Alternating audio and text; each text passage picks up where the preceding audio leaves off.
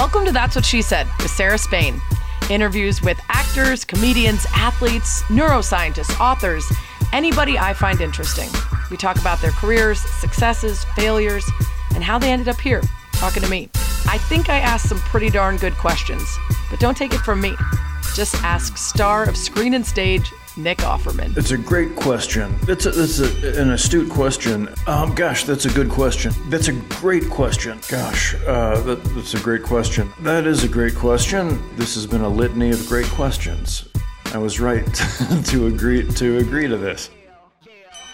Hello, my name is Nick Offerman, aka Mr. Megan Mullally, and my dilemma is I've recently been diagnosed with plantar fasciitis, which is preventing me from running my 4 miles a day that I like to run, which means I've put on about 12 pounds, which it was fun in a way while it was happening, but now I'm upset with the outcome. It seems near impossible to say, considering just how decrepit this old sack of bones is post-heptathlon career, but somehow I have managed to avoid getting plantar fasciitis. And of course, now that I've said that, it's probably on the way. But for now, I've enlisted the help of someone who is all too familiar with it. My older sister, Katie, a fantastic former college track and tennis athlete who now works in the admirable field of ending homelessness and trying to help the unhoused here in Chicago. And unfortunately, she has battled plantar fasciitis. Take it away, Katie. Hey, Sarah. Thanks for asking your older, wiser sister for advice. But to be honest, I'm not quite sure you're asking the right person, as my plantar fasciitis comes back every time I run a half marathon, or really any time I walk barefoot. Regardless, here's a list of everything I have tried to combat my plantar fasciitis. Icing my foot, rolling a golf ball under my foot, using my fingers to massage the tissue, wearing a night splint to keep my foot in a flex position, orthotics in support of shoes, and physical therapy, which included cupping and dry needling. I would really not suggest getting a cortisone shot, as my doctor jammed the needle into my foot and moved it around and around to break up the tissue, and frankly, it hurt more than childbirth. The one thing that's been super helpful recently is stretching. Tightness in your calf muscle or hamstrings exacerbates plantar fasciitis, so the more yoga or stretching you can incorporate into your daily routine, the better. In the immortal words of Ron Swanson, I'd wish you the best of luck, but I believe luck is a concept created by the weak to explain their failures. Hope this was helpful, Nick. That's what she said. Ooh, boy, folks, this is a big one. One of my favorites, actually. This week's episode is with one of the celebrities that I admire most.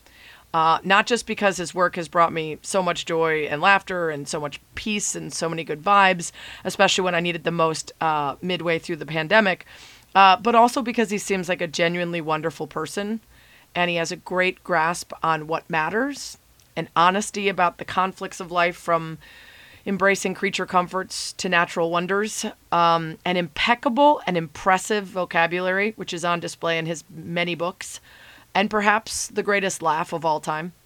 Sorry, Mina, but I think he's gotcha. Yes, this week my guest is none other than the great Nick Offerman. Actor, writer, comedian, producer, carpenter.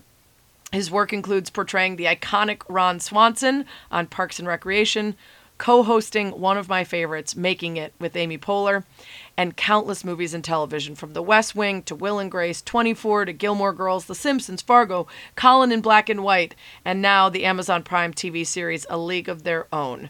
His Substack, which you should absolutely subscribe to, is called Donkey Thoughts. It's at nickofferman.substack.com. His woodworking shop, which you should definitely check out, can be found at offermanwoodshop.com. And he has many books, all of which are an absolute delight to read, while also encouraging thinking about problems big and small, how to be good people, how to be good stewards of our natural world, and more. So a big thank you to Mike Schur, friend of the show, for hooking up this meeting of the minds.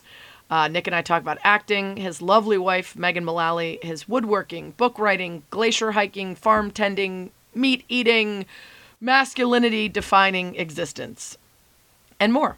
So you guys are going to love Nick Offerman. That's what she said. So I think this may be the podcast for which I am most concerned about getting to all the things that I can't wait to discuss with you. So we're going to power through and see what we can get to. And I'm going to start with the way people know you best, but save plenty of time for the woodworking and the writing and your thoughts on agriculture and the planet, which are fascinating. But we have to start at the beginning because you are an Illinois boy. Minooka, Illinois, about 45 minutes outside Chicago, extremely small. I believe less than 1,000 people when you were a kid in terms of population.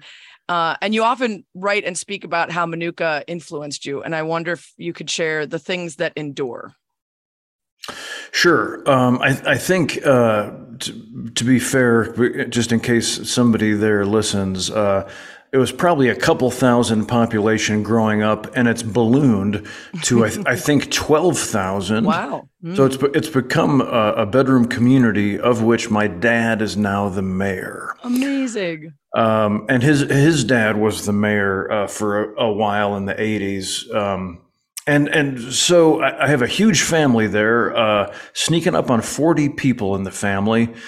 And everyone lives within about an 8-mile radius, except Megan and myself. And so having such a tight-knit family, and really across the board made up of farmers, school teachers, nurses, paramedics, 3 librarians in the family, and a craft brewer. My little brother is the king of the family for that reason. And the set of values that I was raised with is really what endures. That's what sticks with me. A sense of being a good neighbor, being a member of a community, regardless of people's religion or political beliefs or preference in meat or condiments. We all manage to get along and help each other bale hay and be good neighbors despite our humanity. Also noteworthy, a healthy and very smart hatred of St. Louis Cardinals fans, which I share.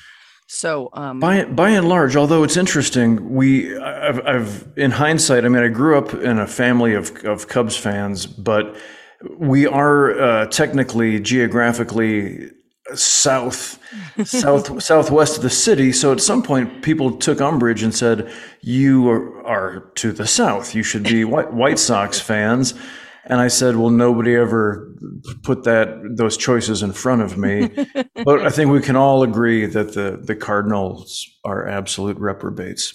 Yeah. And unfortunately, if you go further south in Illinois, some are traitors to their own state and root instead for the Cardinals. They choose neither the Sox or Cubs, which is deeply disturbing. So like many people who grow up outside of Chicago or in Illinois, you end up at U of I, and then you head to Chicago. You're working in theater, all the good ones, Steppenwolf and Goodman. And I wonder at that point, when you leave Minooka and you're in the big city of Chicago, you actually co-found your own theater. What was the biggest dream you imagined, if you can recall at that age, how big you thought it could be, or what would be the biggest accomplishment?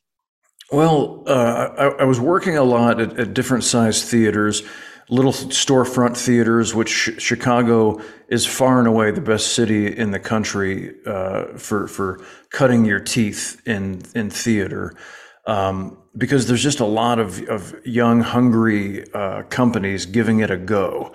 But I also had the good fortune to work at some bigger theaters in smaller roles. And my favorite was working, I did, I think, 5 shows at the Steppenwolf Theater, which was kind of the pinnacle. That was the free solo of Chicago Equity Theaters. And so getting to work there was incredible, and work alongside, the hot shots that ran it, Gary Sinise and John Malkovich and Laurie Metcalf and all the others. And what came to sort of stare me in the face was the fact that I was probably never going to get to play a leading role, because the company, I was in my mid to late 20s, and these guys that were like in their late 30s and early 40s started the company. And so any role like Stanley Kowalski, for example, I have no chance of getting it because Gary Sinise is going to play it and things like that. And so I think probably there and then just getting like a substantial part at one of these big theaters, Steppenwolf or the Goodman, would have been my Mount Everest. Yeah. But you don't stick around long enough for that to take place because you follow a gal. Well, your intention is to follow a gal to Los Angeles. She disappears briefly, but you follow through on your plans to go out west, which is where you meet your wife, Megan, on the Berlin Circle, a play in which you're both cast. You also were building the set for it. So you were often wearing gold overalls that you used as a notepad because you couldn't afford paper. You were living in a friend's basement, and per Megan, you were cultivating a rich forest ecosystem on your back. And so I suppose the people want to know how you scored such a fantastically talented and bodacious lady, considering all those things. It's a great question that we still ask frequently to this day. When I look at her, when I wake up in the morning and look at her, I say, and then we own a mirror in the house, and so the math still doesn't check out. What she always describes those overalls as golden, but I feel like I should amend that a little bit because they were Carhartts. Carhartts. Overalls. That's what I thought. I sort of wondered if she wasn't familiar. And yeah, I mean, she is now because it's become like an actual fashion brand. But at the time, it was just workwear, and it wasn't that I couldn't afford paper. Working in scenery, you're in theater lighting, you're often up on a ladder, or in a circumstance, and this is pre-smartphone, and even pre-cell phone. I think this was during my pager days, and so. When you work in scenery, one of the things you always keep on your person is a Sharpie. And so if somebody would yell out, we need 11 2x4s and a bucket of 1 5/8" screws, you could just write that down on the leg of your overalls with your Sharpie. It made a lot of sense at the time, and it still does. The book, The Greatest Love Story Ever Told, is so fantastic, learning about how you wooed each other. And it's very romantic, actually, all of it. Well, thank you. I think we are admittedly pretty sappy. We feel very lucky that we found each other and that we managed to get along as two, kids in the clowning industry. It's pretty unheard of. We've been together for about 22 years now. And in fact, we were just in London and we went back to the footbridge in Regent's Park where I proposed to Megan. And I gave her a nice watch as the 20th anniversary of my proposal, and she said yes again. So I must have a hell of a personality. Must be. Well, you're very understated in your relationship. You've said in the past, we do things well on our own, but when we combine our powers, we can save the planet. So it's nice that you're humble in all things together, which is good. You do work very well together. You've been in a lot of stuff together, but it's interesting how you talk about your paths sort of mirroring each other. She got Will and Grace at 39. You got Parks and Rec at 39. So she had been through this massive fame and something blowing up several years before you. And I wonder how much you actually took from her journey through that to inform how you wanted to deal with when it becomes real big, like it became for you. It's an astute question. From the get-go, we've had a real student-teacher dynamic to our relationship. And I've always felt nothing but immense gratitude that like my own personal Obi-Wan Kenobi also wanted to make love to me.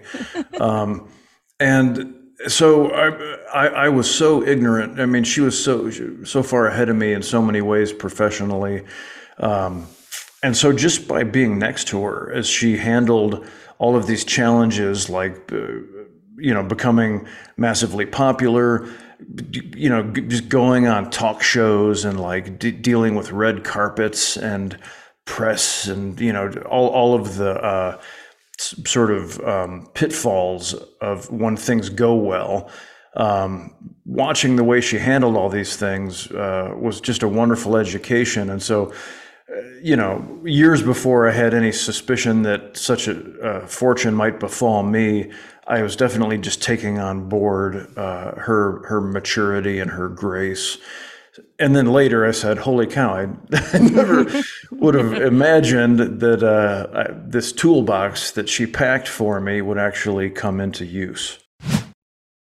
When you need mealtime inspiration, it's worth shopping Kroger, where you'll find over 30,000 mouth-watering choices that excite your inner foodie. And no matter what tasty choice you make, you'll enjoy our everyday low prices, plus extra ways to save, like digital coupons worth over $600 each week. You can also save up to $1 off per gallon at the pump with fuel points. More savings and more inspiring flavors make shopping Kroger worth it every time. Kroger, fresh for everyone. Fuel restrictions apply. Parks and Rec, Ron Swanson, one of the greatest, most iconic characters of all time. And I wonder, first, how often people who meet you want you to just be Ron Swanson, and also by the end of that 125 episodes, how much of you actually did end up in Ron?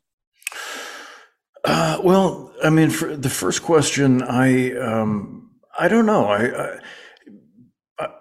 I've dealt with a lot of different variations of fandom from people, but I think it's pretty clear pretty quickly to people that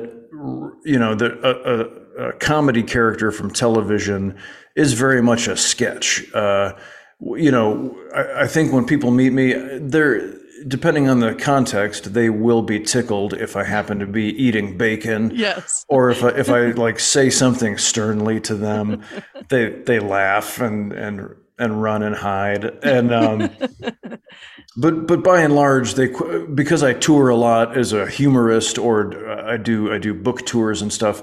So I meet a lot of my audience, and I get to actually countenance them and say hello. It's nice to meet you. I think pretty quickly they understand that I'm a human being, and that it's this is actually real life, and that I'm not. That I don't maintain the superhuman characteristics that Ron has. That drinking as much scotch as Ron does would kill any mortal.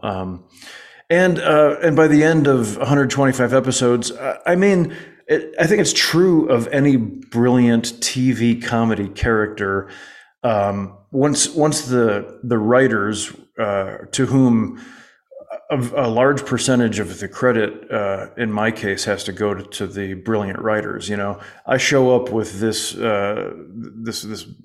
bushel of attributes, and it's not my brain that says, how can we craft this?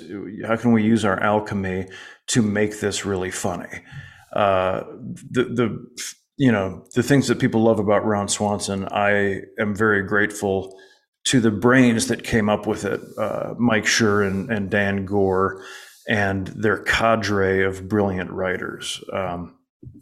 And so, attributes of my personality ended up in Ron, just like Aziz and Amy and Rashida and Aubrey. Parts of us ended up, they said, oh, like Aubrey's a great example. Her dour mischief, her like black magic sense of humor. They said, okay, let's take this and make her an intern with a bad attitude. Yeah, and it's easy to see when you break it down, and their ability to come. They came to my wood shop and said, do you mind if we make Ron a woodworker? We think this is hilarious. And I was like, yeah, I think yeah. I can somehow turn that into a compliment. Yeah, let's make him a woodworker. I'm sure you've heard this a lot, but Parks and Rec was a massive part of getting me through COVID, as was making it. I hadn't seen it before, and I became friendly with Mike Schur, and I felt embarrassed to only have witnessed some of his greatness. And between that and making it, you and Amy kept some spirits very high during some tough times. And I consider myself a personal publicist for making it. I haven't gotten any checks, but I have spent most of my free time trying to lure people to the goodness of it. And I thank you for that. Let's talk about your upcoming project. Thank you for your service. A League of Their Own is a movie that I will cry at every time. And now it is a TV show that's coming out August 12th on Amazon Prime Video. You are Casey Dove Porter, ex-Cubs pitcher who's going to coach the Rockford Peaches. These are new characters. This is not a remake of the film. So you are not Tom Hanks, but the comparisons will be made. So how did you make this your own? Well, thankfully, I didn't even have to think about it because the source material is the same. You know, the film and the TV series. It's like making two different things about the Civil War. Nobody's gonna think, oh, Nick must be playing Patrick Swayze's part. And so I didn't have to really put much thought into it. We are friends with Abby Jacobson, and she sent us the pilot at some point because we're friends, and we watched it and said, holy cow, we just thought it was so fantastic. And she and Will and the rest of the gang immediately just make it their own and paint it with a contemporary sensibility that comes through for me most powerfully with Abby's incredibly charismatic naturalism and her sloppy sense of humor, you know, the way she fumbles her way into making us love her. I was like, well, within 5 minutes of this pilot, nobody's going to remember the film. They're just two entirely different creatures. And so then when she wanted me to come do this, just as a baseball fan, and especially I just turned 52, you know, I'm sort of beyond the age when like I'm gonna like maybe I'll get to play a manager or you know I'll get to play like old Joey Votto or something. Right. Well, you were Colin Kaepernick's dad, so I think that settled it. You will not be playing the star athlete right now. Yes, it's going to take it's going to take some sort of Pixar imagination to turn me into that. But so to get to like come out and play even a little bit of baseball and like be a part of this, I'm also of course a huge Darcy Carden fan. And then when I met the rest, I know Kate Berlant as well, who's one of the funniest people working today. And then when I met the rest of the team, I was grinning from ear to ear the entire time because my dad was the star of our town as a baseball player and a basketball player. Our little farm town had a very Hoosiers feeling to it growing up. And my dad was a great coach. I have 3 siblings. He taught us all to play sports. And so any circumstance like that, I mean, whether I'm playing baseball or hammering a nail or splitting firewood, all of which for some reason I tend to be called upon to do quite a bit on camera, I just immediately, or park a vehicle, I just immediately think of my dad. Yeah. And like, oh boy, I got to make sure I do this right because I don't want to hear about it from Rick. And so, I mean, there wasn't a lot of thought given to anything other than trying to serve, this role and this narrative as best I can.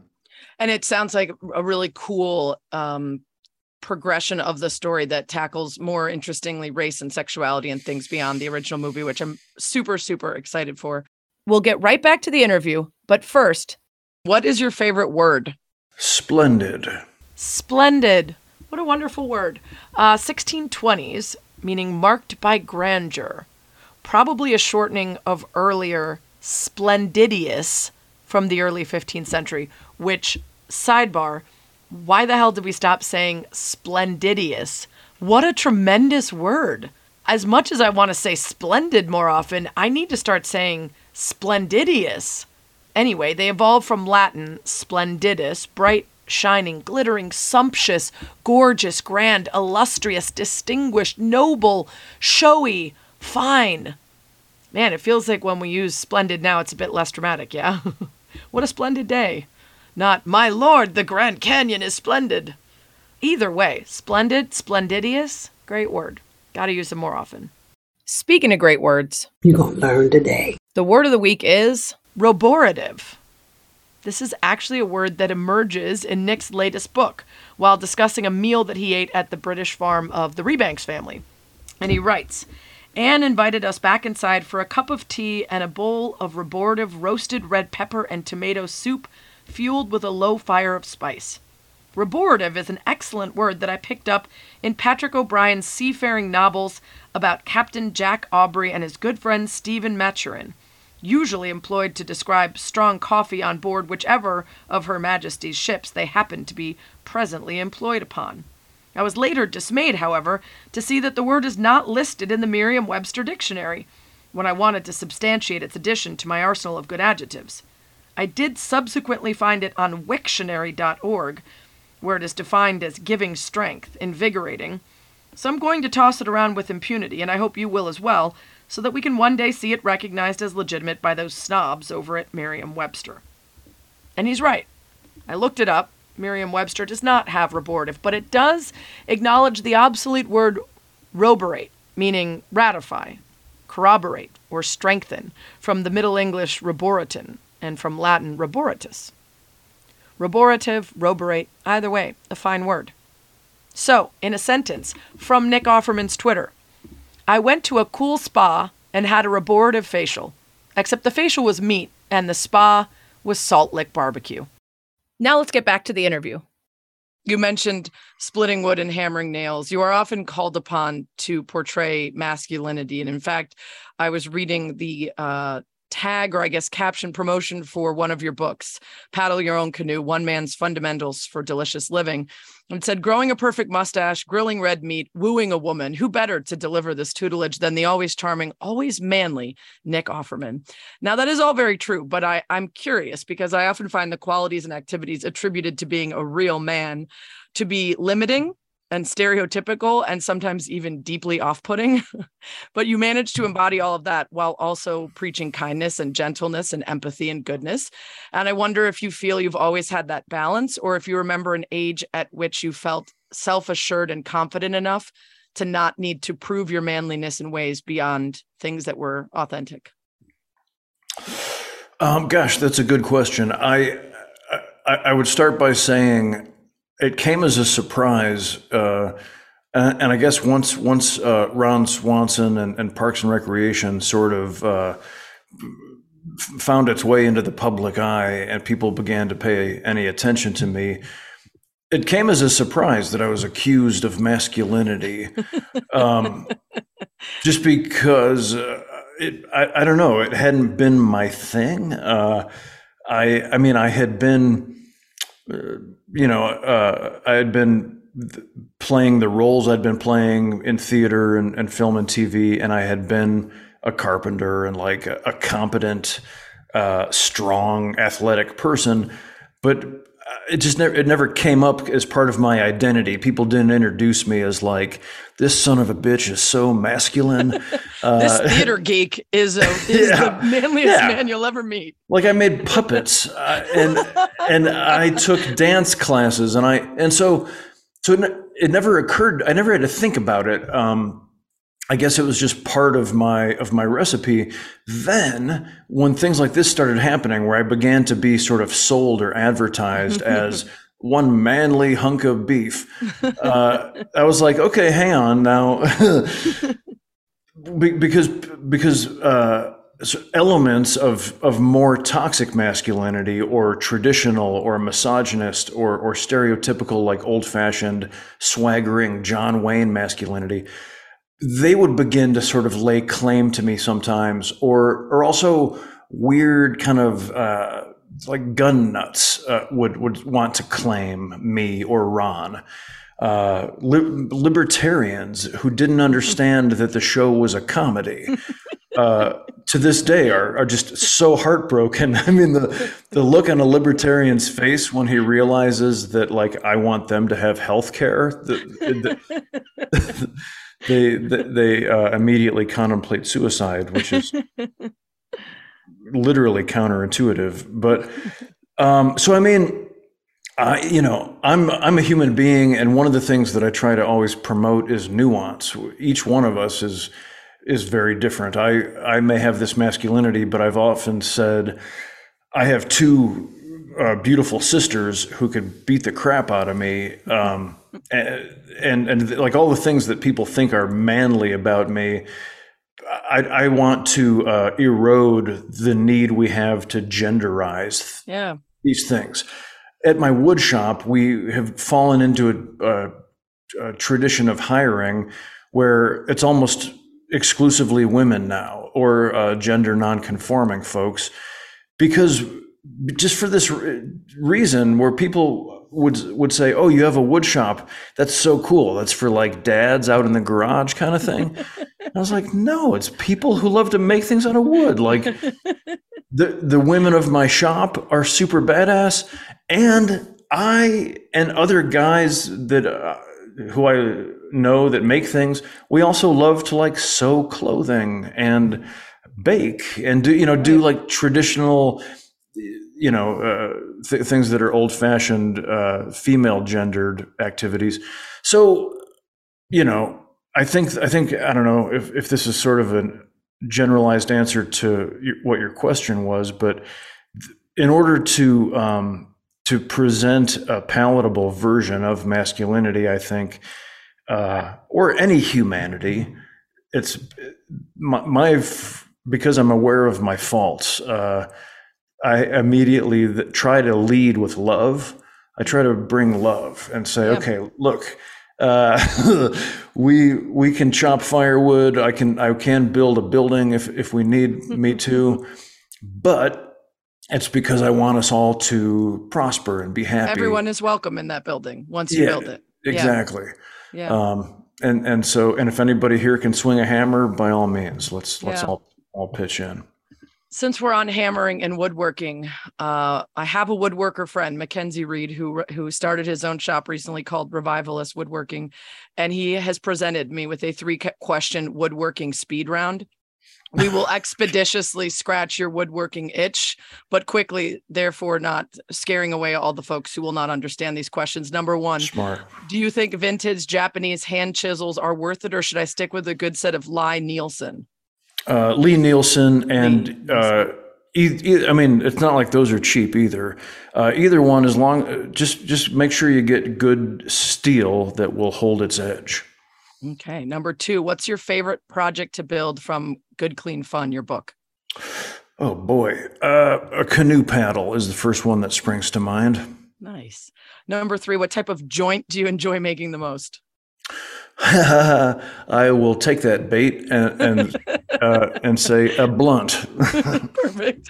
Bonus non-woodworking question from him. If you had to pick one person to meet from your book, Gumption, who would it be? Oh boy.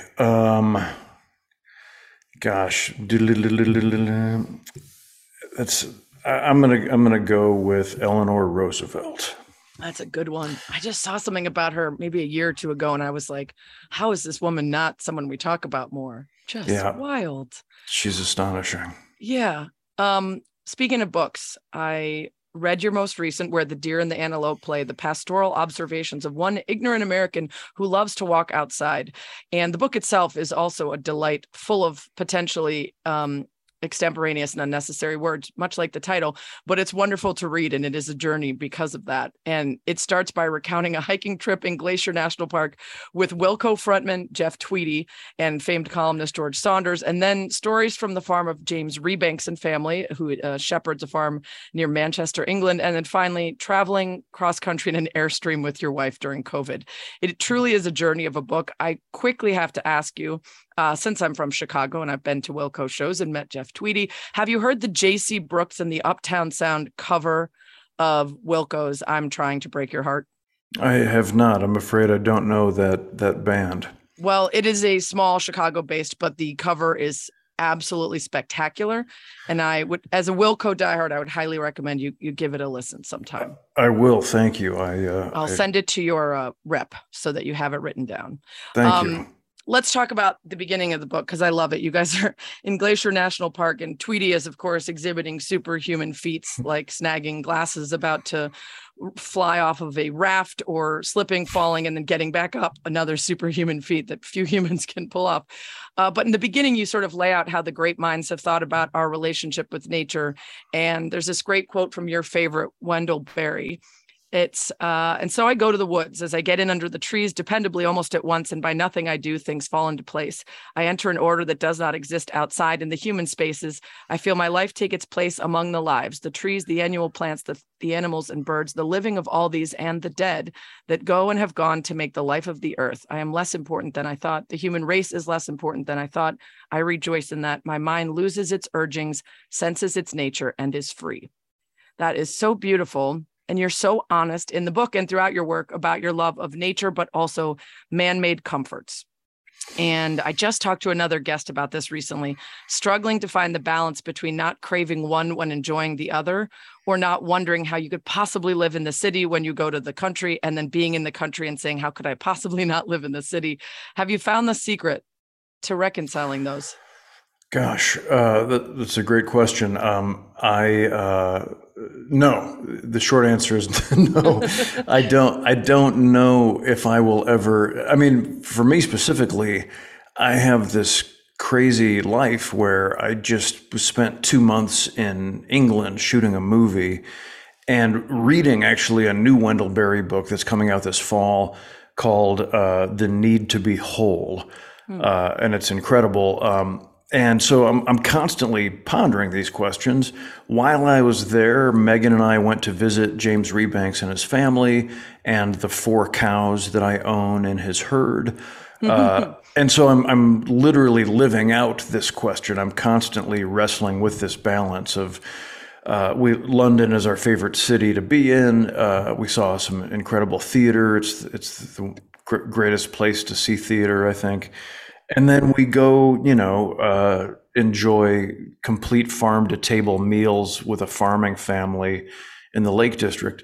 And I think that's the question in front of us as a species is, how can we come to reconcile the incredible creature comforts that we've developed through technology while being equitable to Mother Nature in the way we use her resources, because the way we're doing it right now is obviously unsustainable. And, as long as the air conditioning is still on, as long as the lights are still on, human tendency is to be like, well, we'll figure it out.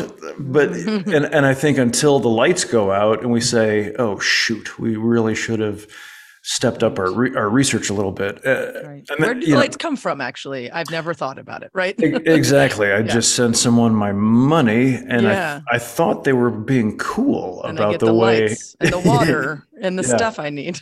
Yeah.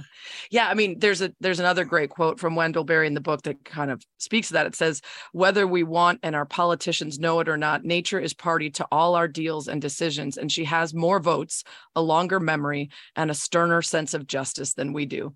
I was recently watching the George Carlin documentary, and he has this famous rant about saving the planet, much of which I disagree with.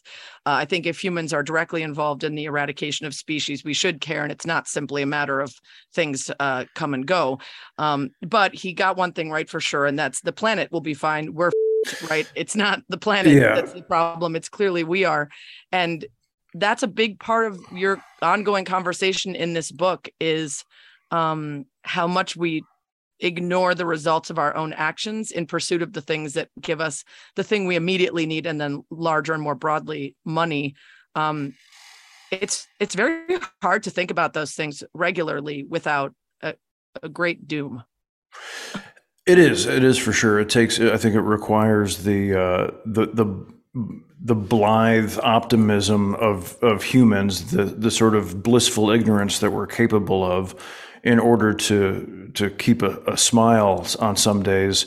But the thing is, all of these issues are connected. The way we treat each other, the prejudices that we hold against one another, they're all directly related to the way we disregard Mother Nature and the ecosystem from which we draw literally sustain our lives. And from that, the way that we husband the land, as it were, the way that we operate, specifically, just look at our relationship with farmers. By and large, we disregard farmers. We're like, who cares? Like, you mean from like storybooks? We're so disconnected from who provides our food. And not only farmers, but foresters and the people who fish the oceans and so forth.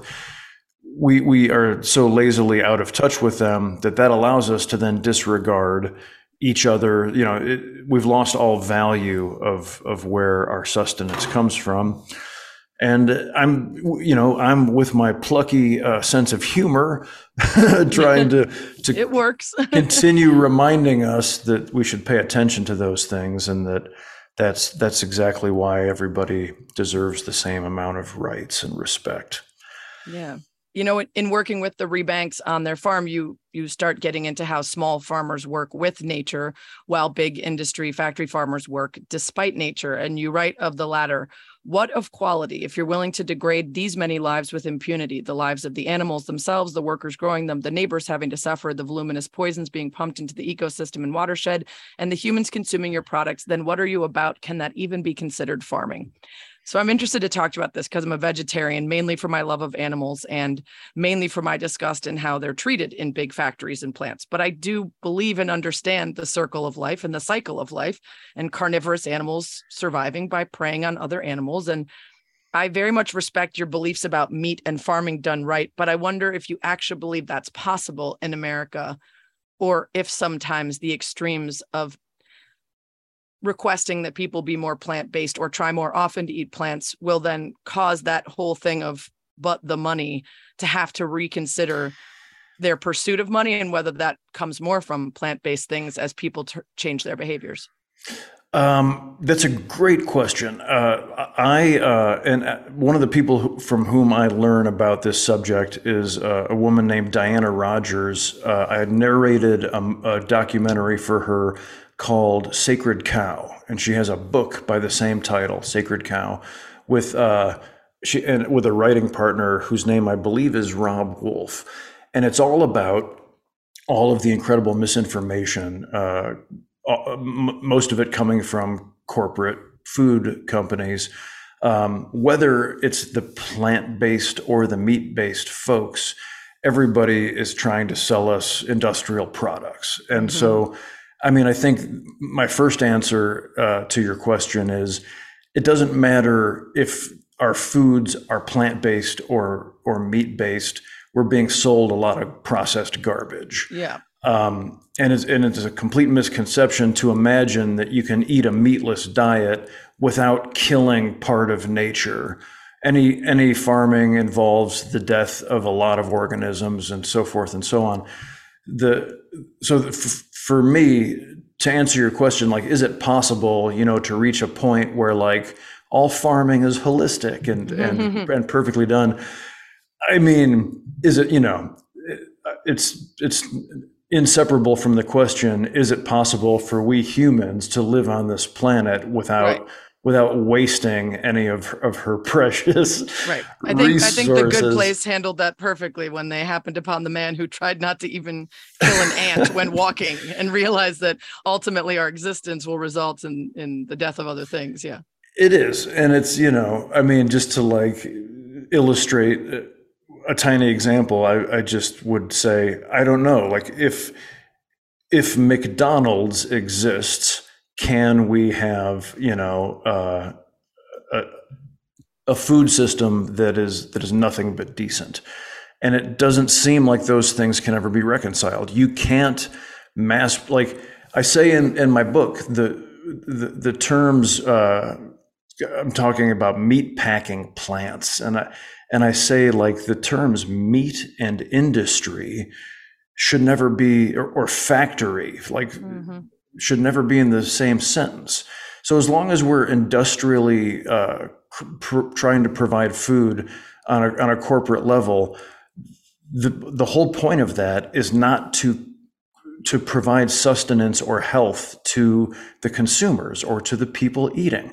And so it begs the question, what is food for? It's to give us health and life. And it should be delivered, it should be created and delivered and received with love. But it's become, a massive percentage of the food that is available to most of us is not created with love. It's created with a profit in mind. And so it's made less good so that the people can make more of a profit. And that's what got me started on this whole, that's what I don't think I'll ever shake, is like, you guys, look at what we're feeding ourselves and our families. And it doesn't have to be that way. So, I think, like with all human efforts, and again through my collaboration with Mike Schur, my book Gumption I dedicated to Mike and said, thank you for showing me how funny we can be while saying I love you. And I mean, he just taught, up until then I was like, oh man, I really would love to work on good material with good people. And that's still the case, but Mike has taken it to another level where even if I'm making a comedy on a network, sitcom, it can still have an altruistic bent. And so it's funny, Mike Schur wrote a thesis paper either senior year of high school or in college at Harvard about Wendell Berry. No way. That's crazy. It all.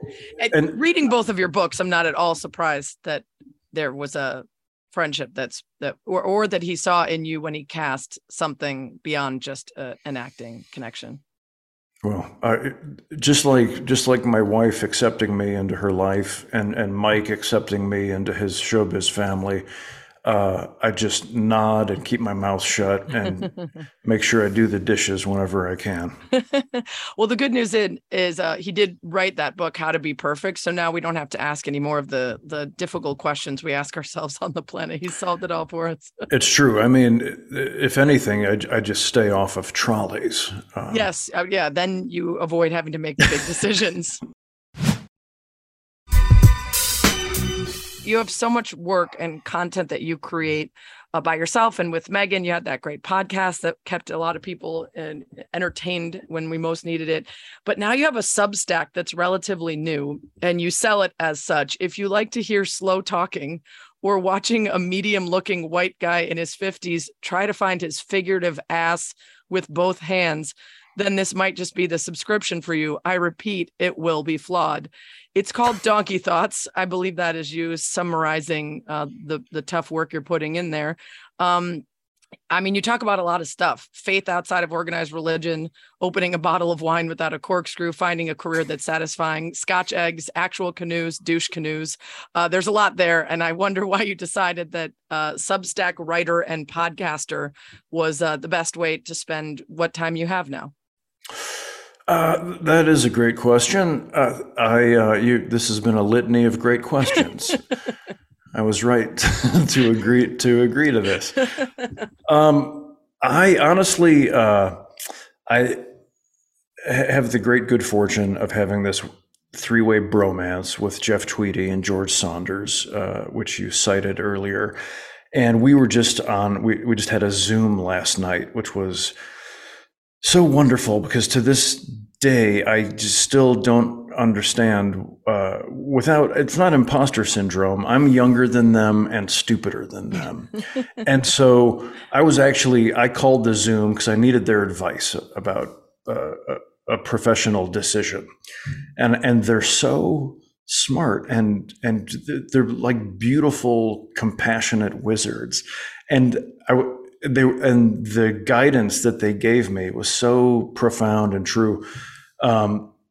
And so frankly, they were starting to do Substacks, and we were talking about it, and I was talking to a guy at Substack named Dan Stone, who's a great creative head. He's responsible for a lot of Substack's success. And honestly, I said, I don't think it's not my thing. This or that, the way they're going to do theirs. And he just brought up the idea of doing a Q&A. Yeah. And there's a couple of things that my life, which is so fun and varied and challenging, that one of the things that I would lament is that I never have time, as is the case with so many people, to do something like practice my guitar. I keep starting to learn a song on piano, and I haven't finished yet. Another thing, since I write books, I would like to write a little bit every day. You know, I wish you hear that so much about, like, just write every day and so forth and so on. And the only way I can do things like that is to give myself a professional deadline, to make myself responsible to others. Mm-hmm. And so, because it's a total pain in the ass to add twice a week, which are invariably very busy weeks. And so it's like, holy cow, it's Thursday or it's Sunday again. But I really enjoy it. It's really gratifying, and it's the kind of thing that I find. The people that I follow on Substack that are prolific writers and thinkers, they're cranking out essays every day, and I don't even have time to read them, let alone. I'm like, how can you possibly do this? The thing that I enjoy is that I can bring a lightweight conversational tone, where it's just kind of like a conversation with the people that want to weigh in on it with me. And I really have enjoyed it so far. It keeps me nimble. It keeps me thinking. And I really don't have a super high opinion of it. And so I'm grateful to the handful of people that seem to be enjoying it so far. It is lighthearted most of the time, but you impart some very deep and thoughtful wisdom in it. And that's that sweet spot that you're great at. So it's nice to see it exercised on a quicker and immediate response to some of these people that are asking you for, important things. I don't know how you have time, because I saw you're making Mission Impossible Dead Reckoning Part 2, and I imagine you'll be taking over the Tom Cruise role. That seems like a hefty lift. I can't say a lot about those particular negotiations. There is some heavy lifting going on. Thankfully, I've got a pretty nifty nugget of a supporting role, for which I'm so grateful, because the way they make those films is, it's indescribable. As someone who's been in the business for some decades now, there's a reason that they're the best at what they do, and they're like the top of the genre. It's so, getting to work with them for some weeks has been just bonkers. I never imagined that I would do scenes of that caliber. It's just like Steppenwolf. It's not. It's really not. But it's fascinating, because I feel comfortable that I can go do theater now anywhere. Like I've become a competent, if they need a plumber, I'm your man. But to work in like a big budget sort of action franchise was just a whole new world. Yeah. The way they meticulously, like every frame is a masterpiece. And it's really fun to see how that particular sausage is made. Well, we're out of time, but you have to do the one thing that everybody does and nobody expects. Didn't expect a kind of Spanish Inquisition. Nobody expects the Spanish Inquisition. It's the Spanish Inquisition. Number one, your current career is canceled. All of them, all the things. What job do you do instead? So I can do nothing that I do now? Yes. Holy cow. Nursing. Nursing, just like your mom. I like it. Number two, what's the most scared you've ever been? Holy cow. Meeting Tom Waits for the first time. Number 3, you can be the best in the world at one thing for one day. What is it? One thing for one day. What is it? Achieving world peace. Perfect. Love that. Number 4, what current celebrity from anything, music, politics, TV, sports, would you most like to be your best friend that isn't already currently your best friend? I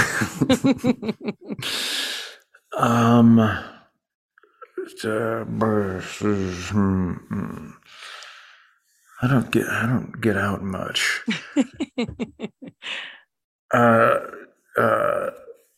Shohei Ohtani. Okay, good one. Good one. For some reason, I imagine you have you ever hung out with Stephen Colbert? I feel like you guys would be an interesting. Yes, Stephen horned his way into the three-way bromance, and okay, good. I imagined that in my head. I respect you both a lot, and I love and admire Stephen. He's a true gentleman. Number 5, what's your biggest, most meaningless pet peeve? Pet peeve. The lack of nuance in modern cancel culture. Very meaningful, but I'll give it to you. Number 6, what's the most embarrassed you've ever been? I'm hard to embarrass. I imagine. The most embarrassed I've ever been. When I the first guest star job I had in LA was on a show called Profiler, which was not good. And I had a party to watch the episode. And that's when I realized you shouldn't have a party with your friends to watch things that you don't know the quality of. It was powerfully embarrassing. My first role when I moved to LA, when I tried to do comedy, was in an ESPYs ad that I was cut out of, but was not informed that. So I told everyone I know to keep watching because there's a bunch of different versions, none of which I was in. So I also learned, just make sure that you made that final cut before you tell anyone to start watching. It's a powerful lesson. Yes. Number 7, what's the thing about yourself you'd most like to improve? I would like to improve my selflessness. It's a good one. Number 8, any musician or band, alive or dead, can play your next party. Who is it? Tenacious D. Yes. Oh, that'd be fun. Number 9, what would you consider your biggest failure? Biggest failure. This is hard. These are heavy questions to have in a speed round. Biggest failure, not discovering the Scotch egg until I was in my 40s. Fair, very fair. Number 10, finally, what 3 individual words would you most hope that people would use to describe you? 3 individual words to describe me. Decent, hardworking, and fragrant. Perfect. The final bonus question, who should I have on this podcast that would be an amazing person to talk to from any walk of life or industry? Well, George Saunders is who springs to mind. He is, held to be kind of our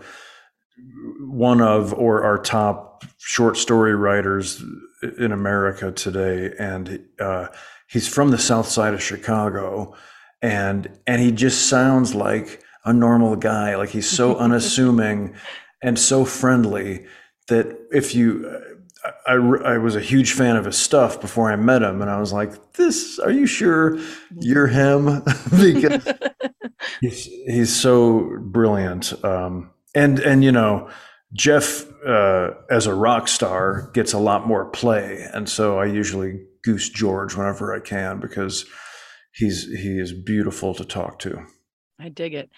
You've been beautiful to talk to. Thank you so much. I know you're so busy. I really appreciate you taking the time. And I really, truly admire all your work beyond just, hey, you made me laugh. So it's very valuable. Well, I really appreciate it. Thanks for your thoughtful questions. And I I hope I'll get to see you again for the next one. That's what she said. Oh yeah, one more thing. This is a place for rants, raves, everything in between. I'll complain, I'll tell you a story, I'll tell you what to read or listen to or watch. And this week, it's Wendell Berry. Nick spends a lot of time online, in his books, his Substack, everywhere pretty much, talking about Wendell Berry. And there just happens to be a fairly recent profile of him in the New Yorker, February of this year to be exact, entitled Wendell Berry's Advice for a Cataclysmic Age. 60 years after renouncing modernity, the writer is still contemplating a better way forward. It's by Dorothy Wickenden, who visited Berry at his log cabin in Kentucky, just south of the Ohio border. Here's a tiny bit from the story. From this sliver of vanishing America, Berry cultivates the unfashionable virtues of neighborliness and compassion. He divides his time between writing and farm work, continuing his vocation of championing sustainable agriculture in a country fueled by industrial behemoths, while striving to ensure that rural Americans, a mocked, despised, and ever-dwindling minority, do not perish altogether. Whenever the country struggles with a new man-made emergency, Berry is rediscovered. A Twitter feed called @WendellDaily recently circulated one of his maxims. Quote, "Rats and roaches live by competition under the law of supply and demand. It is the privilege of human beings to live under the laws of justice and mercy." The story in The New Yorker is worth a read, and it also promotes a new book by Wendell Berry, which is out this October, called The Need to Be Whole, Patriotism and the History of Prejudice. This is from the book summary. Wendell Berry has never been afraid to speak up for the dispossessed.